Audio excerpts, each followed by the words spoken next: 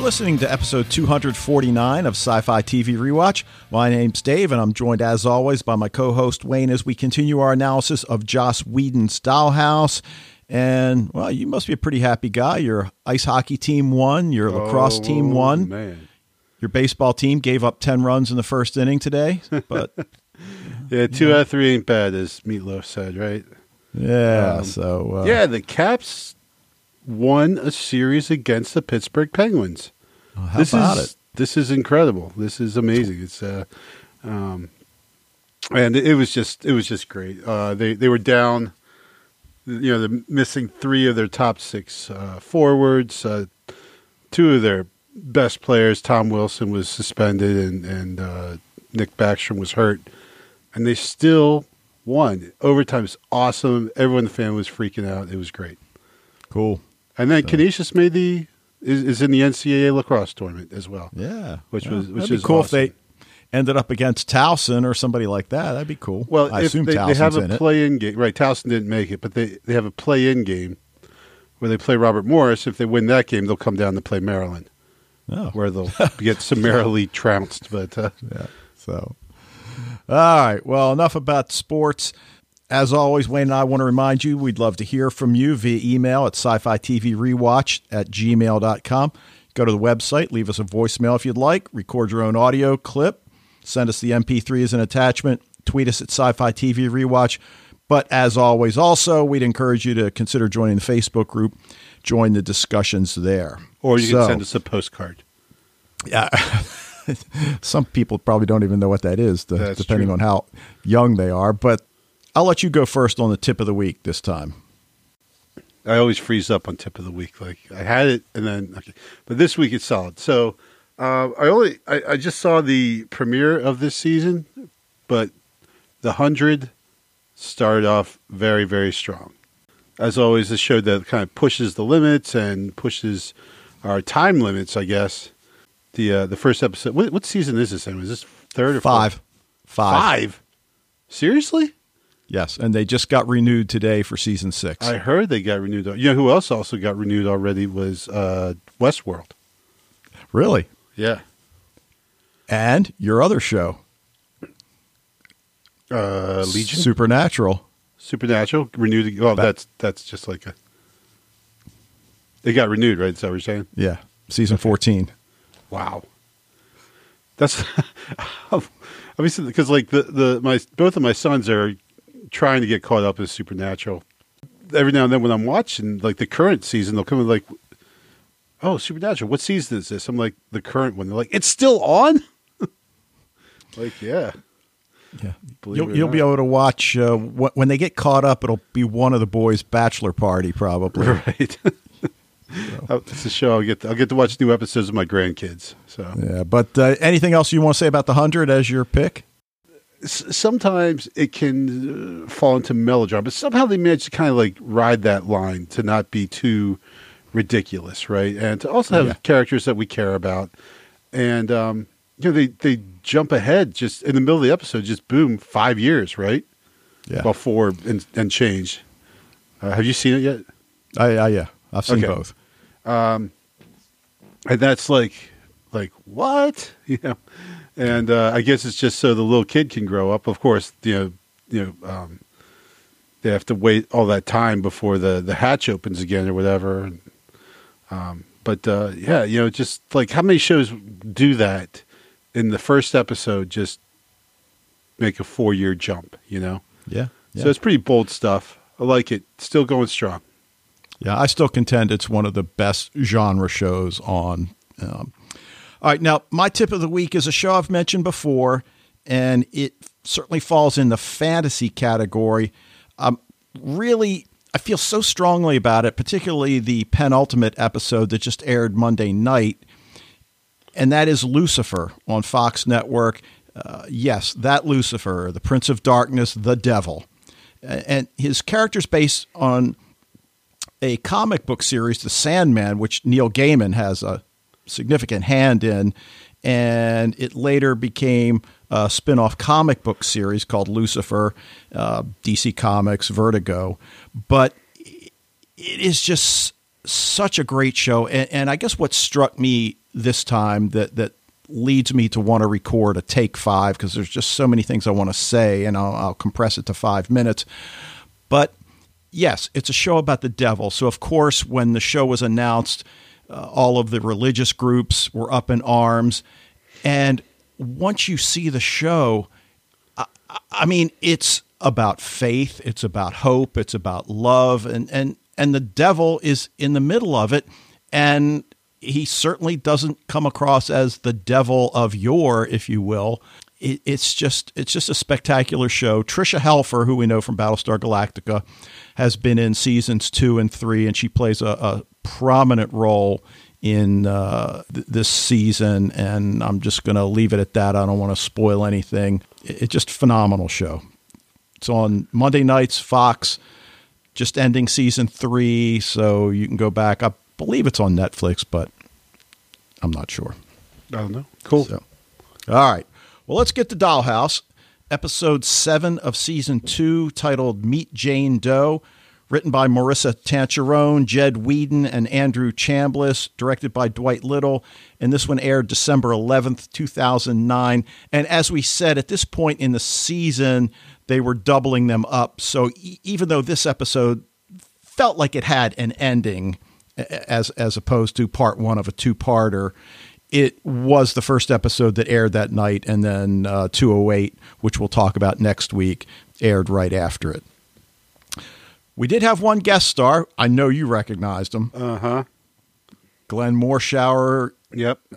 I mean, I only know him from 24. But right, man, on 24. Yeah. Man, do I know him. So he was the president's chief of staff? No, he was the Secret Service agent. Oh, right. And for multiple presidents, like first for David Palmer, and then the guy, I can't remember the character's name, but he was, clearly supposed to be like Nixon, right? The evil guy. And he was before David Palmer's brother, right? Yes. Yeah, okay. I think. So, well, it's been a while. Either way. And then after that dude got thrown in the slammer, Aaron ended up shacking up with the First Lady, which I was kind of been a little bit impressed about that. Right. Now, if you're not sure, tons of stuff. Yeah, I mean, if you're not sure who we're talking about, the sheriff in tonight's episode, he also had a recurring role on Supergirl. He was in a couple episodes of Agents of S.H.I.E.L.D., Bloodline. So, he gets around, but really he made a significant impact back on 24. Well, so, he was like one of everyone's favorite characters on 24. Yeah. Like he was just absolutely. Awesome. Yeah. I mean, that whole idea of taking a bullet for somebody, that's Aaron Pierce. Yep. So, all right. Well, all he had to take tonight was the front end of Ballard's car almost. So, but anyway, good episode. I don't know that I'm ready to give it anything higher than an A-. We'll talk about it as we go along. I mean, it's certainly a strong episode, certainly pushes the arc along. And we really, for those of you that have seen the entire series, this is really, the next step towards the apocalypse. Yeah. And I think that's what I kind of really liked about this episode is that, again, really, as you said, we're taking those not just baby steps. Now we're taking these huge, giant leaps towards Epitaph 1. Like basically, if there was any hope in our hearts that somehow in this season it would come out that Epitaph 1 doesn't happen and that future is avoided, we're starting to feel like, nope, it looks like it's going to happen. Yeah, and it's almost as if Joss Whedon knew that season 2 was going to be it, because you said the pace of the series has really picked up, and which is a good thing, but where do you go from here? If we had a season 3, what would it look like? Well, I wish we could find out. But if they're doubling up the shows, I think they probably at this point had it figured out that there wasn't going to be a season 3 was not going to happen. Yeah. And I think weren't they supposed to? Yeah, like they didn't. Like I think we were hoping that it would get renewed for the back half of season 2. I think by this point they had said that wasn't happening. So the writing was certainly on the wall by this point. All right. Now, DeWitt says something, and I can't remember whether she says it to Topher or I'm pretty sure she says it to Topher, but power is used to get more power. And that's kind of what we feel is happening with Rossum, because Rossum's insidious plan certainly becomes more apparent. And we've talked in the past, particularly when we talked about Epitaph 1, who should get the brunt of the blame here. And certainly tonight, Topher and Adele turning the plans over to Harding. Now, we could argue, and we'll get to it in a few minutes, that it's really Adele and not Topher, but he's doing the work. But they're spending exorbitant sums, even for Rossum, on research per Harding. So even that, we talked about Joss Whedon stepping up the pace of the series. It seems as if Rossum is stepping up the pace of their project. Yeah, now, absolutely. And like you said, I mean, you could see that. Now you mention that makes a lot of things like sense about this episode, because this episode does moves along very quickly, right? A lot of things happen in it, and you're exactly right there. I think that they realized, well, now we only have a couple more episodes to tell the whole story because we're not going to get another season. So, we need to move this along. Yeah. Now, the other interesting thing, Topher claims, and I'm not sure what he's basing his information on, but he claims that Bennett has twice the resources that he has. Now, maybe just being in her lab is enough to tell him that, but I love that he now believes she's evil and he'll never trust a woman again. I love it. Yep. But yet he wonders what she's doing right now. Yeah. Yeah. Now, the other thing we learned, the engagements are getting more risky, more violent. We've talked about that moral center that so many of the individuals at the house lack. And in fact, as DeWitt told Topher a few episodes back, you were chosen because you don't have a moral compass.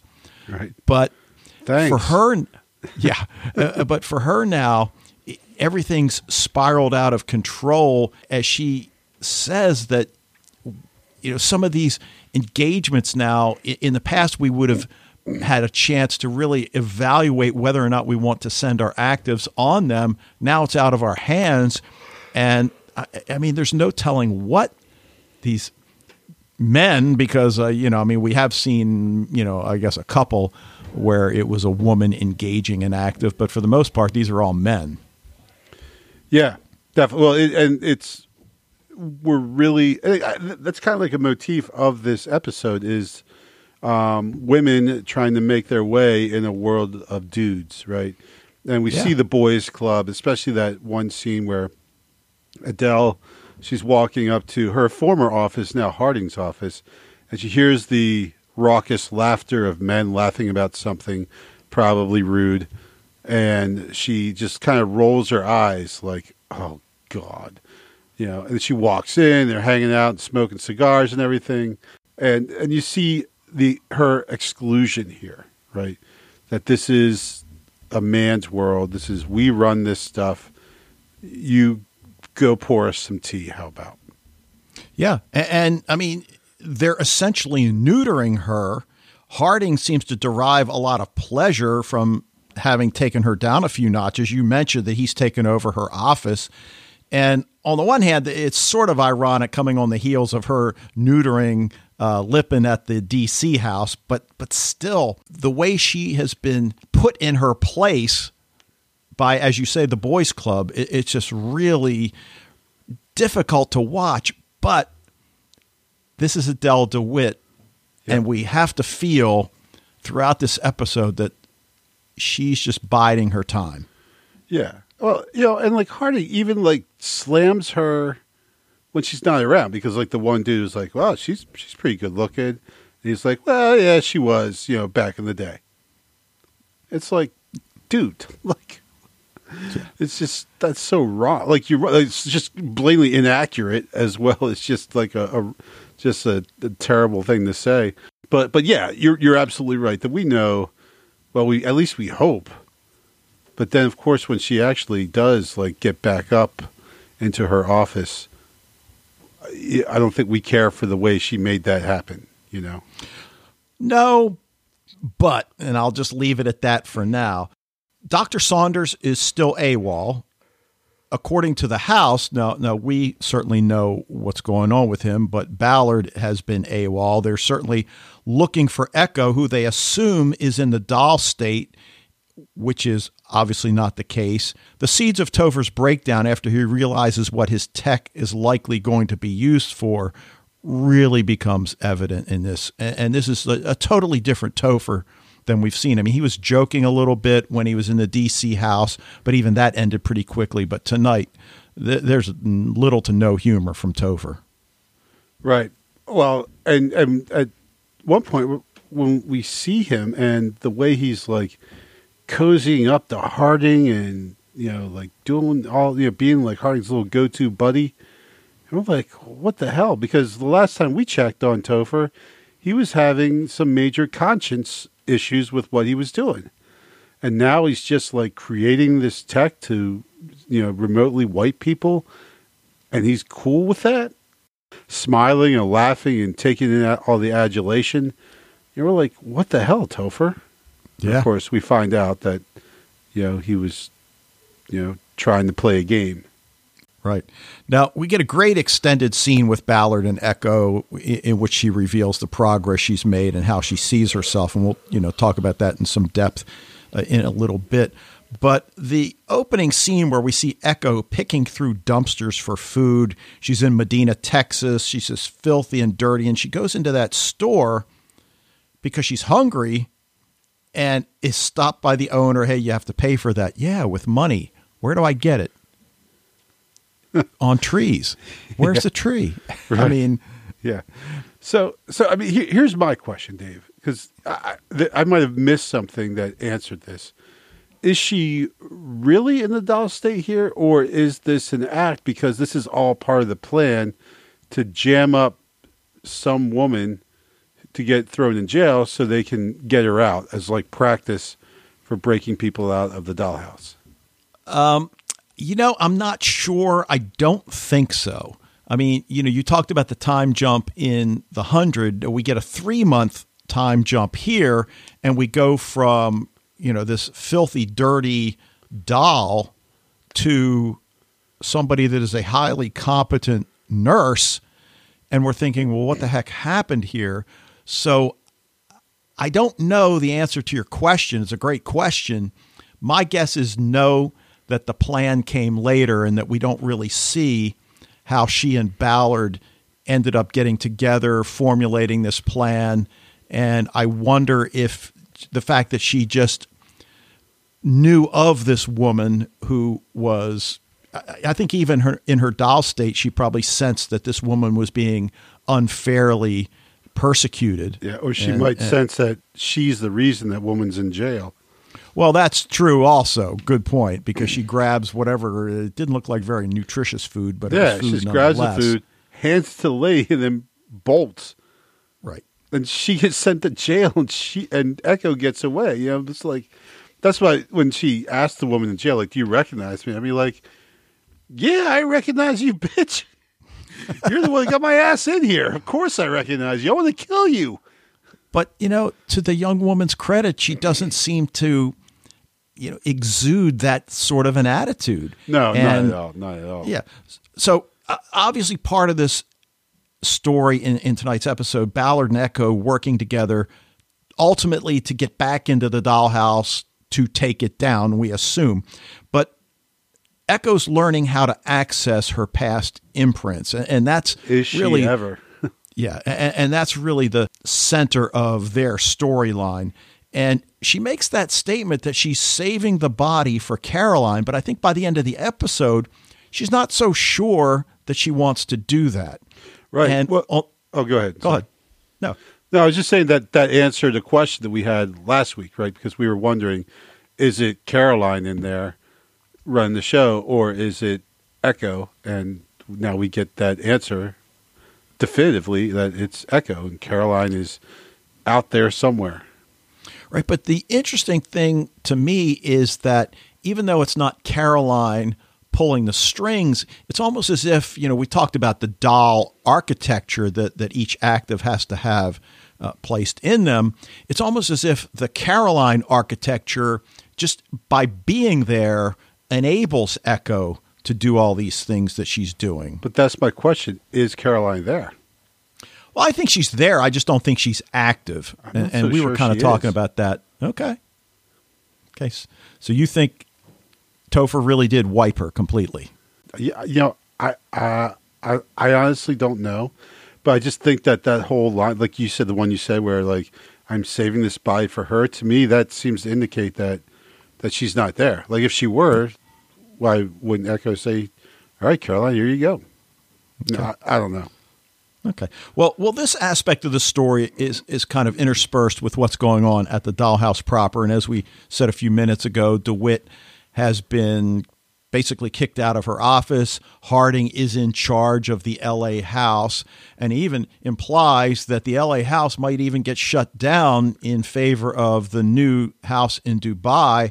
But regardless, she's just struggling to find her place in what's left. And I love, we'll get to the conversation she has with Boyd in a little bit, but again, as we said, it's just really sad. Now, with Echo working as a nurse, I mean, where did this come from? 3 months later, she's this competent nurse, and this is the beginning of where we see that she's able to draw on her past imprints, and that Joel Miner's wife apparently was a nurse, and that's where she gets this information from. But right. It's when nice little shout out back there to Joel Miner, one of our favorite episodes, right? I think we both absolutely. But it's a callback to all of the past episodes when they break out of the prison and they jump on the motorcycle and the girl goes, "Do you know how to do this?" And she's like, "Wait a minute. Yep, I know how to do it." And that was in the first episode, I believe. Yeah. Yeah. And the was it Blue Skies, the thief? Yeah. Or the safe cracker, whatever. Right. Yeah. She speaks Spanish, which obviously was part of her ability of getting that girl out. I mean, obviously the plan didn't go the exact way she thought it would, but I think that was part of the test that she and Ballard were putting her through, that can you adapt if things go sideways? And the answer is yes, she can. And she did. And this is actually funny because, like, with the kids, we used to play a lot of the Lego games, like Lego Star Wars, Lego Batman, and everything.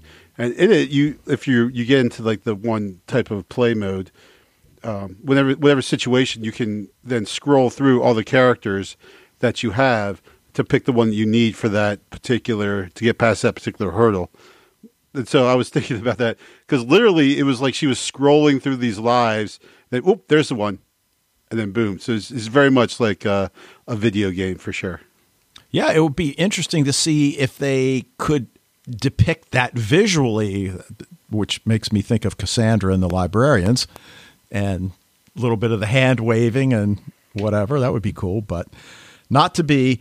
Now, I don't know about you, but I was a little taken aback momentarily to find that Echo and Ballard are living together in an apartment. They're talking about Galena, the woman that's in jail. And you were kind of alluding to this a second ago. How did she get on their radar? Is it a leftover that, as you, I think, rightly purport, that I got her in jail, I need to get her out? But as they're unpacking the groceries, some good lines in this one. 36 personalities and none of them can cook, Ballard tells Echo. At this point, it's like, okay, is he joking? Oh, yeah, he is. He's joking. But she's apparently learned to cope with all of these personalities and control Ghislaine as a test.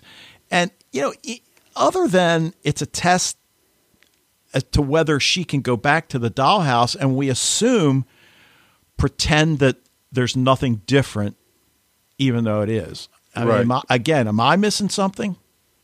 Well, I thought it was a test of going back to the dollhouse and breaking people out. Well, right, but she's got to go back and pretend she's still in the doll state. I mean, if she goes back and acting like she's been acting, totally in control, well, there's no way they're going to let that go. She's going to be placed in the chair and Topher's going to do his thing. So she's got to go back in and pretend. And then what? Start breaking them out one by one? I mean, is that what the plan is? Yeah. Yeah, I don't know. And see, even there, what's the plan? You're okay. Let's take Victor. Say you're going to break out doll state Victor. Then what? Yeah, right. Exactly. And that's what I was thinking. Like, okay, like using a prison breakout as the practice or the warm up for breaking people out of the dollhouse. Like, well, wait, how are those two similar? I mean, I get you're breaking through multiple levels of security, and you have to beat a lot of people up, but still, like, it's not even close breaking one person out of jail versus breaking multiple people out of the dollhouse. The least of which is that, once you're out of jail, people are going to try and find you, but it's not like the, Medina, Texas cops have like unlimited resources. Whereas once you break the people out of the dollhouse, Rossum, they're pretty resourceful, and they're going to be coming after you. So like, I don't see how the two are, like parallel at all. Right. And at this point, we don't really know. I mean, look, we know they have top of the line surveillance at the dollhouse. So are you saying at this point we don't know? Well, I don't remember the details. It's been several years. Right. I know. There was, oh man, I can't remember what the movie is now. But like this guy's telling some story about like a girl that he met, and the other guy keeps saying, "But is she a pro?" And the other guy keeps saying, "At this point, we don't know." And then he continues on with the story, and then he says, "But was she a pro, like a prostitute?" He's like, "At this point, we don't know." So, well, you already mentioned that tonight we learn that this is Echo controlling things, and she even says, "I'm not her. My name is Echo."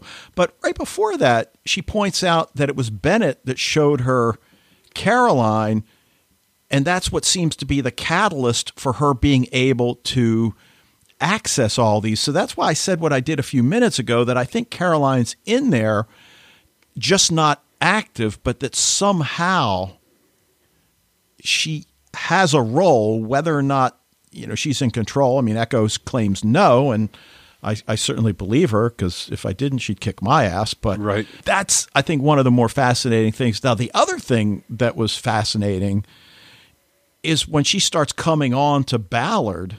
Ballard fights the good fight. God bless him. I'm telling you, he a couple of times. Well, I think the beautiful part about that scene is like every heterosexual male watching Dollhouse is just dying. Like, dude, come on. And Ballard is just like, no, sir, not going to do it. And like, so we're, filled with kind of a mixture of respect of and revulsion for Ballard, like, yeah, that's you're a stronger man than I kind of thing, but also the dude, you suck. Well, but I think most of us, we believe him and what he says. I think I don't have the right. And I think push comes to shove, I think we'd all really feel that way. I mean, yes, it's like, dude.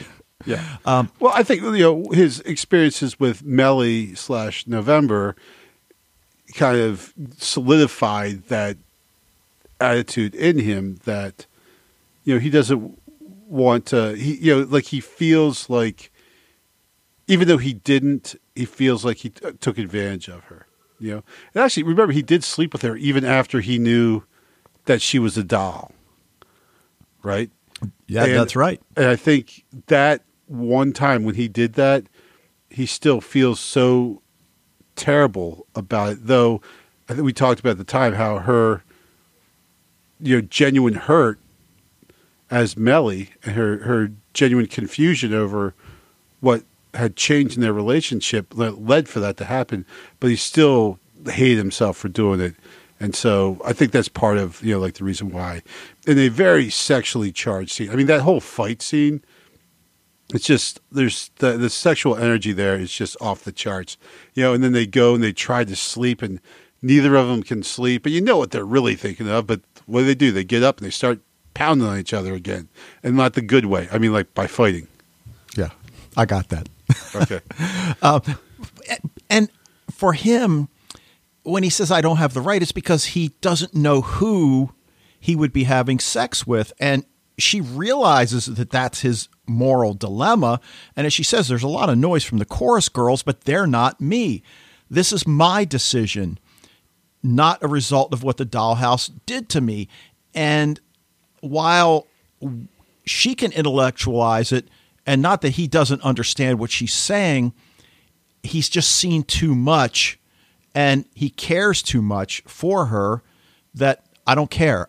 No, not at this time. And then, as you say, the sex gets replaced by the fighting. And there were some great fight scenes. There's no question. Now, we've seen this kind of a plan before, the whole make the person appear dead. And I think in some shows and movies, they've even gone to the length of burying the body and then having to dig it up again. We don't get that far because Galena wakes up too soon. That's one of the wrinkles in the plan. Can Echo adapt? And again, the answer is yes, she can. Picks the lock. And Galena says, you're not the nurse. You'll wonder what's going on in her head at this point. Yeah. Yeah. Because she's seen different aspects of this same woman. And just to phrase it like that, you're not the nurse. Well, who do you think I am then? Right. I mean, obviously she couldn't even begin to comprehend what is really going on with Echo. I mean, I imagine she might in some way assume it's something like multiple personality disorder or something like that. But still, that's pretty dead on statement there from her when she said that. And then, of course, we see Ballard coming in to pick up Galena and her new identity as Lisa. You are the strangest woman I have ever met. And of course, we know this is the test run. Echo comes on to Ballard again and kisses her back, but just once while it's just the two of us, she tells him. And I find his reaction to that statement strange. When she says just the two of us, I thought she clearly meant her and Ballard. I think he interpreted it as if, her and Caroline or her and somebody else. And doesn't necessarily mean I think he should have gone ahead and had sex with her, even if he thought it was just the two of them. But I felt like that was I guess on the one hand, understandable that he would interpret it that way, but I don't know. Why is that suddenly the thing that ruins all the mojo?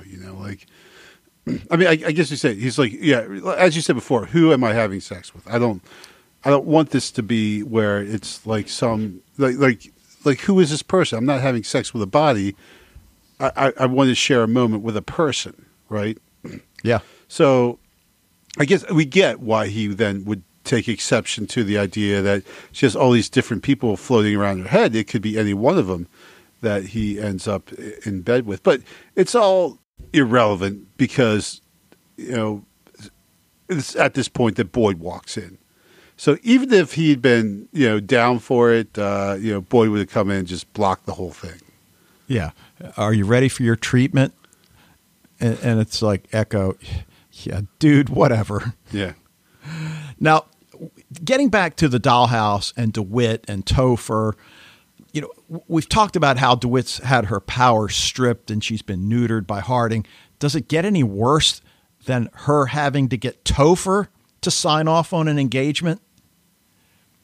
I don't think it worked that way before, but apparently it does now. Right.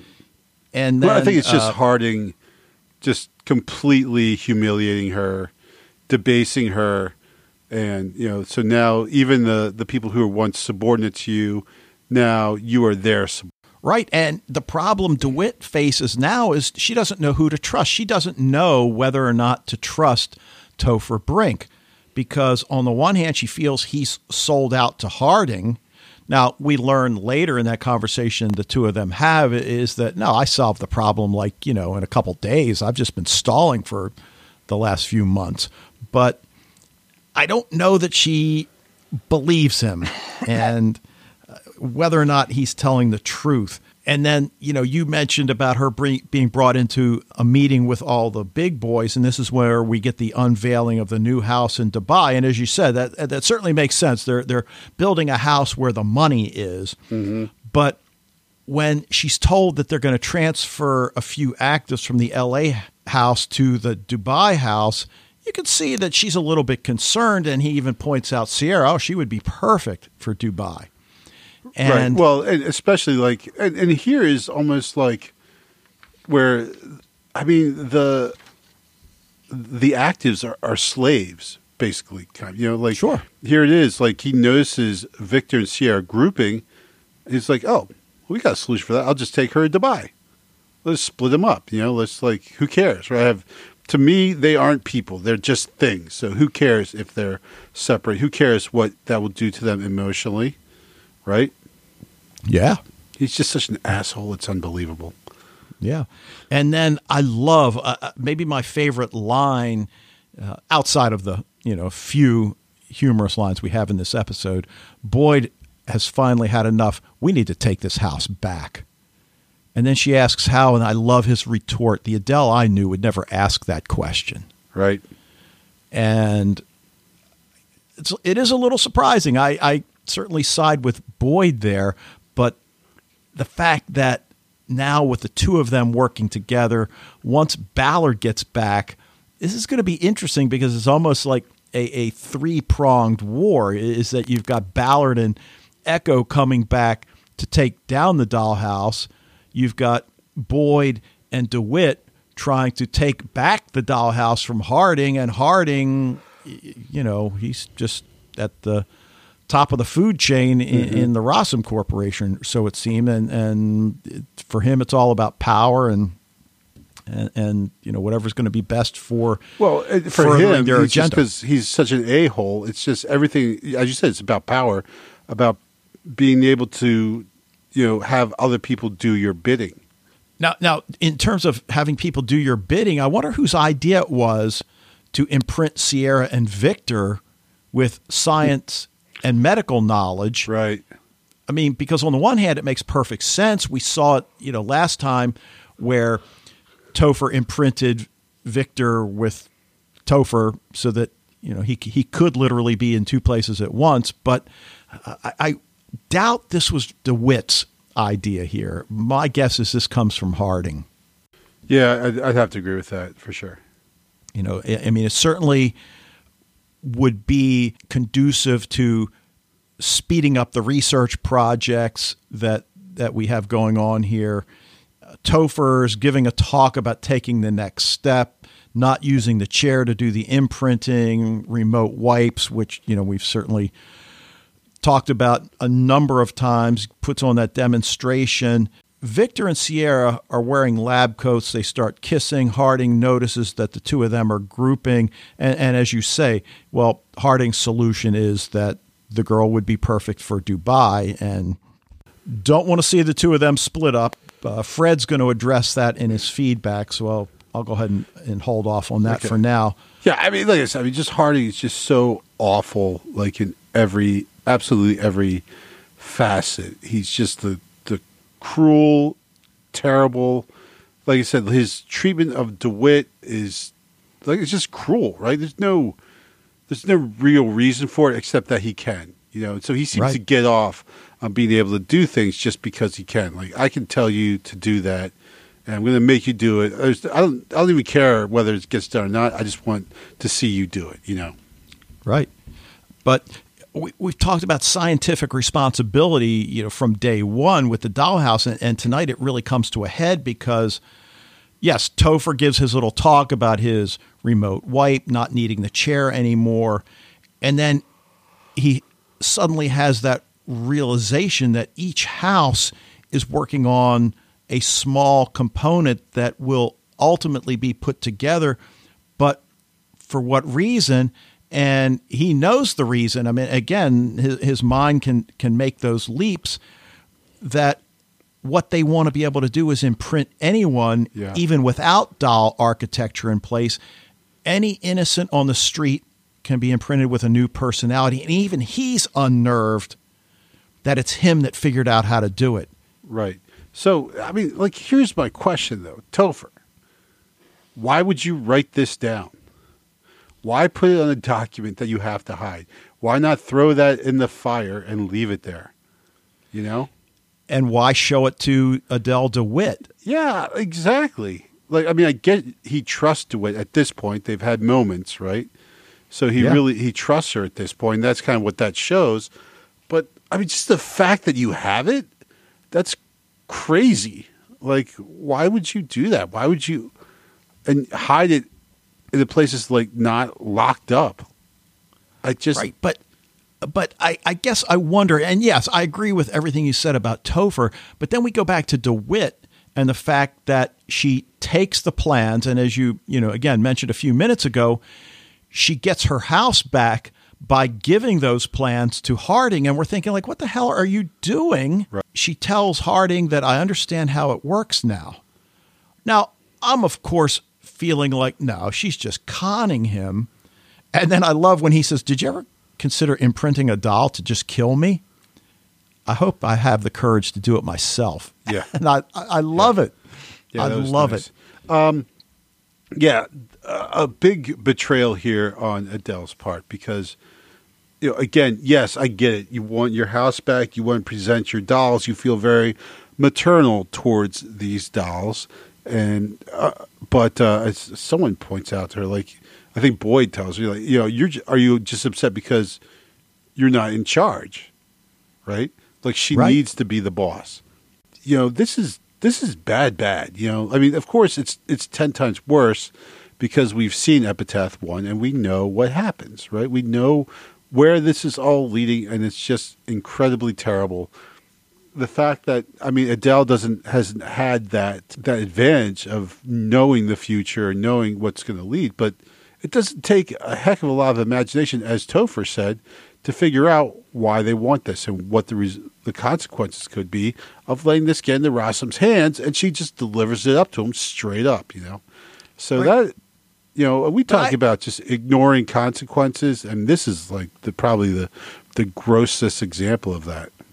Right. Now, I don't think we knew before tonight that DeWitt has a scientific background, and she mentions that. So I agree with everything you just said. Does she have a plan in place? I mean, is this one of these cases that I'm going to give you this technology, but I've still got the guy that created it.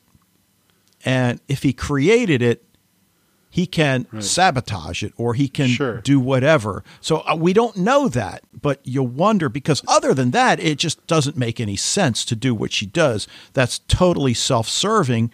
Right. And she has come out as being somebody that does care about those under her, including the actives, and that she wants to get things back in control. And of course, Topher calls her the coldest bitch on the planet when he finds out that she sold him out, as he feels, slaps him and tells him that he's off research. He's just on, imprinting. Yep. I rule the house. I won't let anyone challenge that again. And obviously Boyd's statement to her about getting the house back really had an impact. Yeah. Well, and, she's basically doing to Topher what Harding did to her, right? She's now demoting him to some kind of subservient position to humiliate him. And that's like, she just went through that. Then she's going to go ahead and do it to somebody else, right? Yeah. I guess I feel what Harding does to DeWitt is worse than what she did to Topher. But I think you're fundamentally, I agree with you. Yeah. Okay. Now, we get to that final scene. Echo re-enters the house with Boyd and Ballard, and we get that slow motion sequence, and we see the other actives looking up at her, and it's like the queen has returned. Mm-hmm. DeWitt refuses Echo a treatment, places her in isolation to see what Echo's capable of. So we don't know what Echo, Ballard, and Boyd had planned that was going to happen when they got back, but my guess is not this, because they immediately say her headaches are getting worse. I think she needs it. We don't know why they would want her to have a treatment, but it did seem that way. Yeah, we assume that like they think the treatment will relieve these physical symptoms she's experiencing. She just really does a terrible job of looking like she's a doll, right? Like she's totally aware of what's going on. It's obvious. It's obvious to Adele she knows what's going on, and that she's not in a doll state as they have, believed that a doll state is. So anything else you want to bring up? Don't think so. Okay. I'm going to go A-. I think in retrospect, there's a lot here. There's a lot of really important information that's presented. It really pushes the story, as you alluded several times. When we look at it in conjunction with Epitaph 1, it's pretty important stuff. So I'm going to go A-. Yeah, I think, I'll go A-. On it. It was really good. I really liked it a lot. As far as, I just think that, again, I don't know for sure. I just feel like, it's by this time they'd gotten the word that the show wasn't going to be renewed. And so they're trying to fit a lot of story into only a few episodes. And so they're making some jumps and leaps, like the whole thing about, between her kicking the gun away from the police officer and then ending up as a nurse in the prison. Like, wait, how did that happen? What's that all about? So, A-, solid A-, I think. Cool. All right. Well, let's hear what Fred has to say in this week's listener feedback section. Hello, Dave and Wayne. This is Fred from the Netherlands with some feedback for Dollhouse Season 2, Episode 7. First off, I made a little mistake last week. I had not fully listened to your Episode 5 podcast when I watched Episode 6 and recorded my Episode 6 audio feedback. So I listened to the Episode 5 podcast and made all kinds of notes. Then I listened to your Episode 6 podcast that was just uploaded. The result was that I could throw away about 80% of the notes I just made. One of the examples was that Wayne said in the Episode 5 podcast, "Yeah, Bennett, being as far from, personality-wise, as far from Topher as you can get, so." In my Episode 6 feedback I said, quote, my own quote, "Bennett and Topher together is just so adorable, although they both have, the one more than the other, an autistic and disturbed brain." So after hearing Wayne in the Episode 5 podcast, I was writing down notes and fully disagreeing with Wayne and wrote down why I think Bennett and Topher are quite alike. Listening to the Episode 6 podcast, I hear the both of you suddenly say, as you said, he's as awkward as she is. I don't know if I had to pick one who's more awkward, They're both really awkward, but Topher might be slightly more, but they're still both. It's funny because they're geeking out over each other, right? Right. Like the bad thing about this, I could throw away all my notes. The good thing about this is we obviously do agree. I just love when a plan comes together. Lesson to be learned here: don't listen to a podcast after you already watched the next episode. Always do this before, Fred.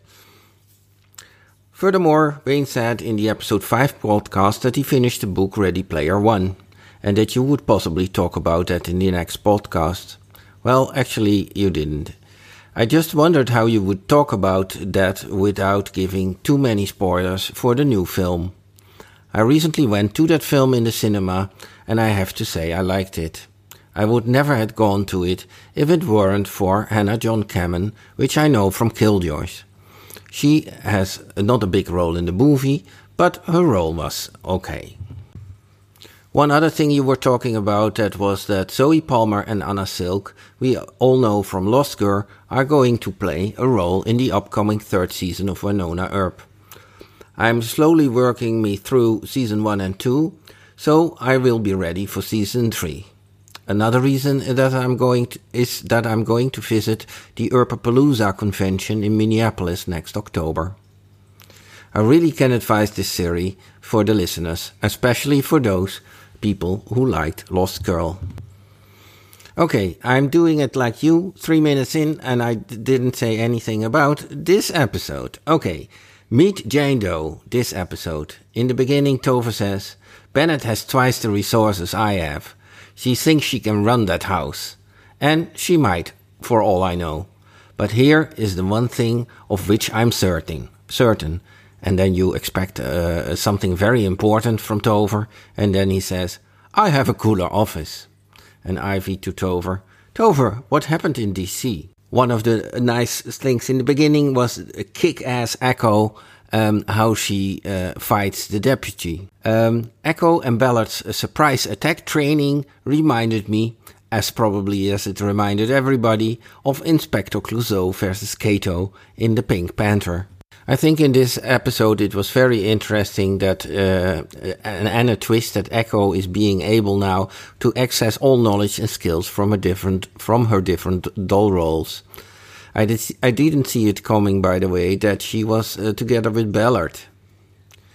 Echo says, there is a lot of noise from the chorus girls, but that they are not me. This is me. And I question, really? How can you say that, knowing that you originated from just one person, Caroline, on which a layer is laid of 36 personalities? How can you say who Echo is? It was a very nice escape plan from Galena. It was just a pity that the guard didn't get a heart attack by the zombie rise of Galena. Harding is really following the money, starting to open a house in Dubai. Harding is power playing with the poor Adele DeWitt. You can also notice this in small details, such as, feel free to use my elevator. Not the elevator, but my elevator. I'm sure it was previously DeWitt's elevator. In this episode, the two of you get all the answers you asked yourselves in the last two podcasts. For instance, the question why in a corporate business they don't work together in a better way. This was obviously on purpose. And it starts also to become very clear how we are going into the direction of Epitaph 1. Funniest moment of the episode, after Topher's demonstration of the remote wipe, Victor and Sierra start kissing. Topher is getting annoyed by that and just wipes them in an instant. Big question, of course, is Adele really going for Rossum's power plan, or does she have an alternative plan?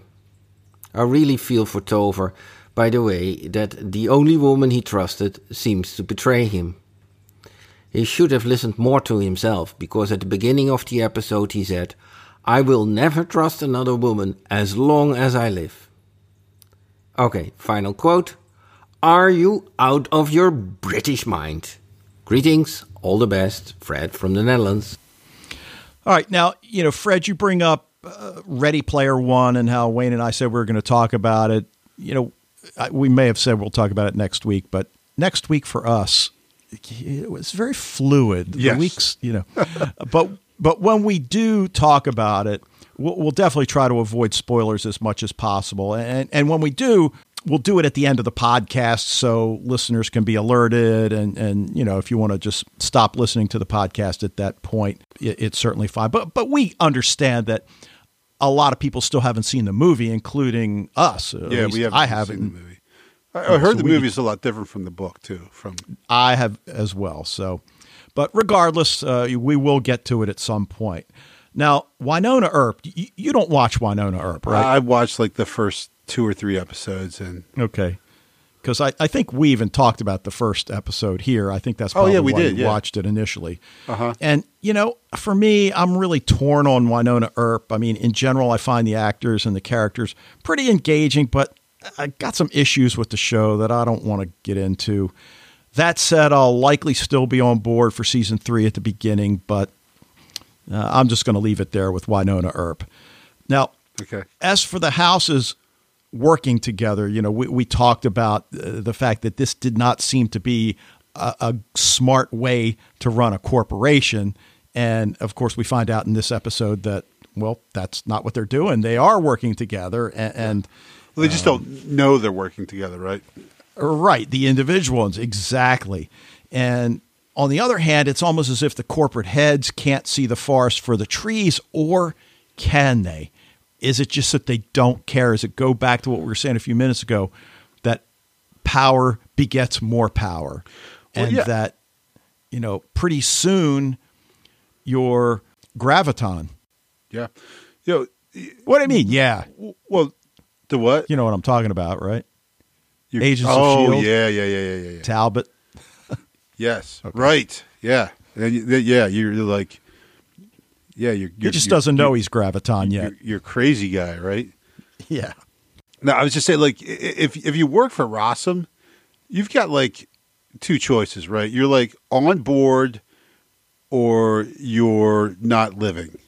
It seems like are your choices. So, you can be on board and have tons of money and power and anything you could ever want, basically. Or you can make waves and cause trouble, in which case we'll probably kill you or put you in the attic. So choose. Like I said, it's Rossum's definitely something like once you're inside, it's like kind of like, I guess, like the mob or something. Once you're in, it's very difficult for you to get out, if not impossible. Fred thinks that Topher wipes Victor and Sierra when they're grouping because he's annoyed. I think he wipes them because he's afraid of what Harding's going to say. Now, of course, Harding seems to diffuse the situation a little bit, although he then says, and we'll send her to Dubai. But I think he's more afraid of Harding than the fact that he's just annoyed. Yeah. So yeah, definitely. He's like I said. I mean, like when you work for Rossum, their way or the or no way, right? Yeah. So, and then Fred, as to getting your episodes and your feedback mixed up. Dude, I had one. It was, I think, when we were doing Continuum, that I prepared my notes and it was the wrong episode. And I didn't realize it until Michael and I were on Skype ready to record. Oops. So, dude, it happens. It happens. It's a part of the trade, man. Yep. Part of the job. As always, part of the biz.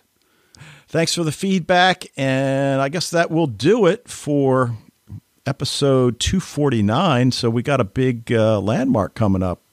Wow. 250 next 250. Time.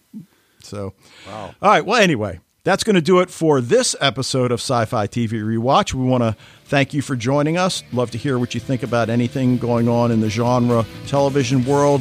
Encourage you to join the Facebook group. Share your thoughts with the Sci-Fi TV Rewatch community. And if you're already a member, spread the word. Emails to sci-fi-tvrewatch@gmail.com. Voicemails can go via the SpeakPipe tab, which you can get on the website. And we'll be back next week to talk about Dollhouse Season 2, Episode 8, titled A Love Supreme. But until then... sometimes my wife gets annoyed with me. It's just like she just starts going crazy. It's like, I don't even know who this woman is. And then also I figured it out. She went all Cylon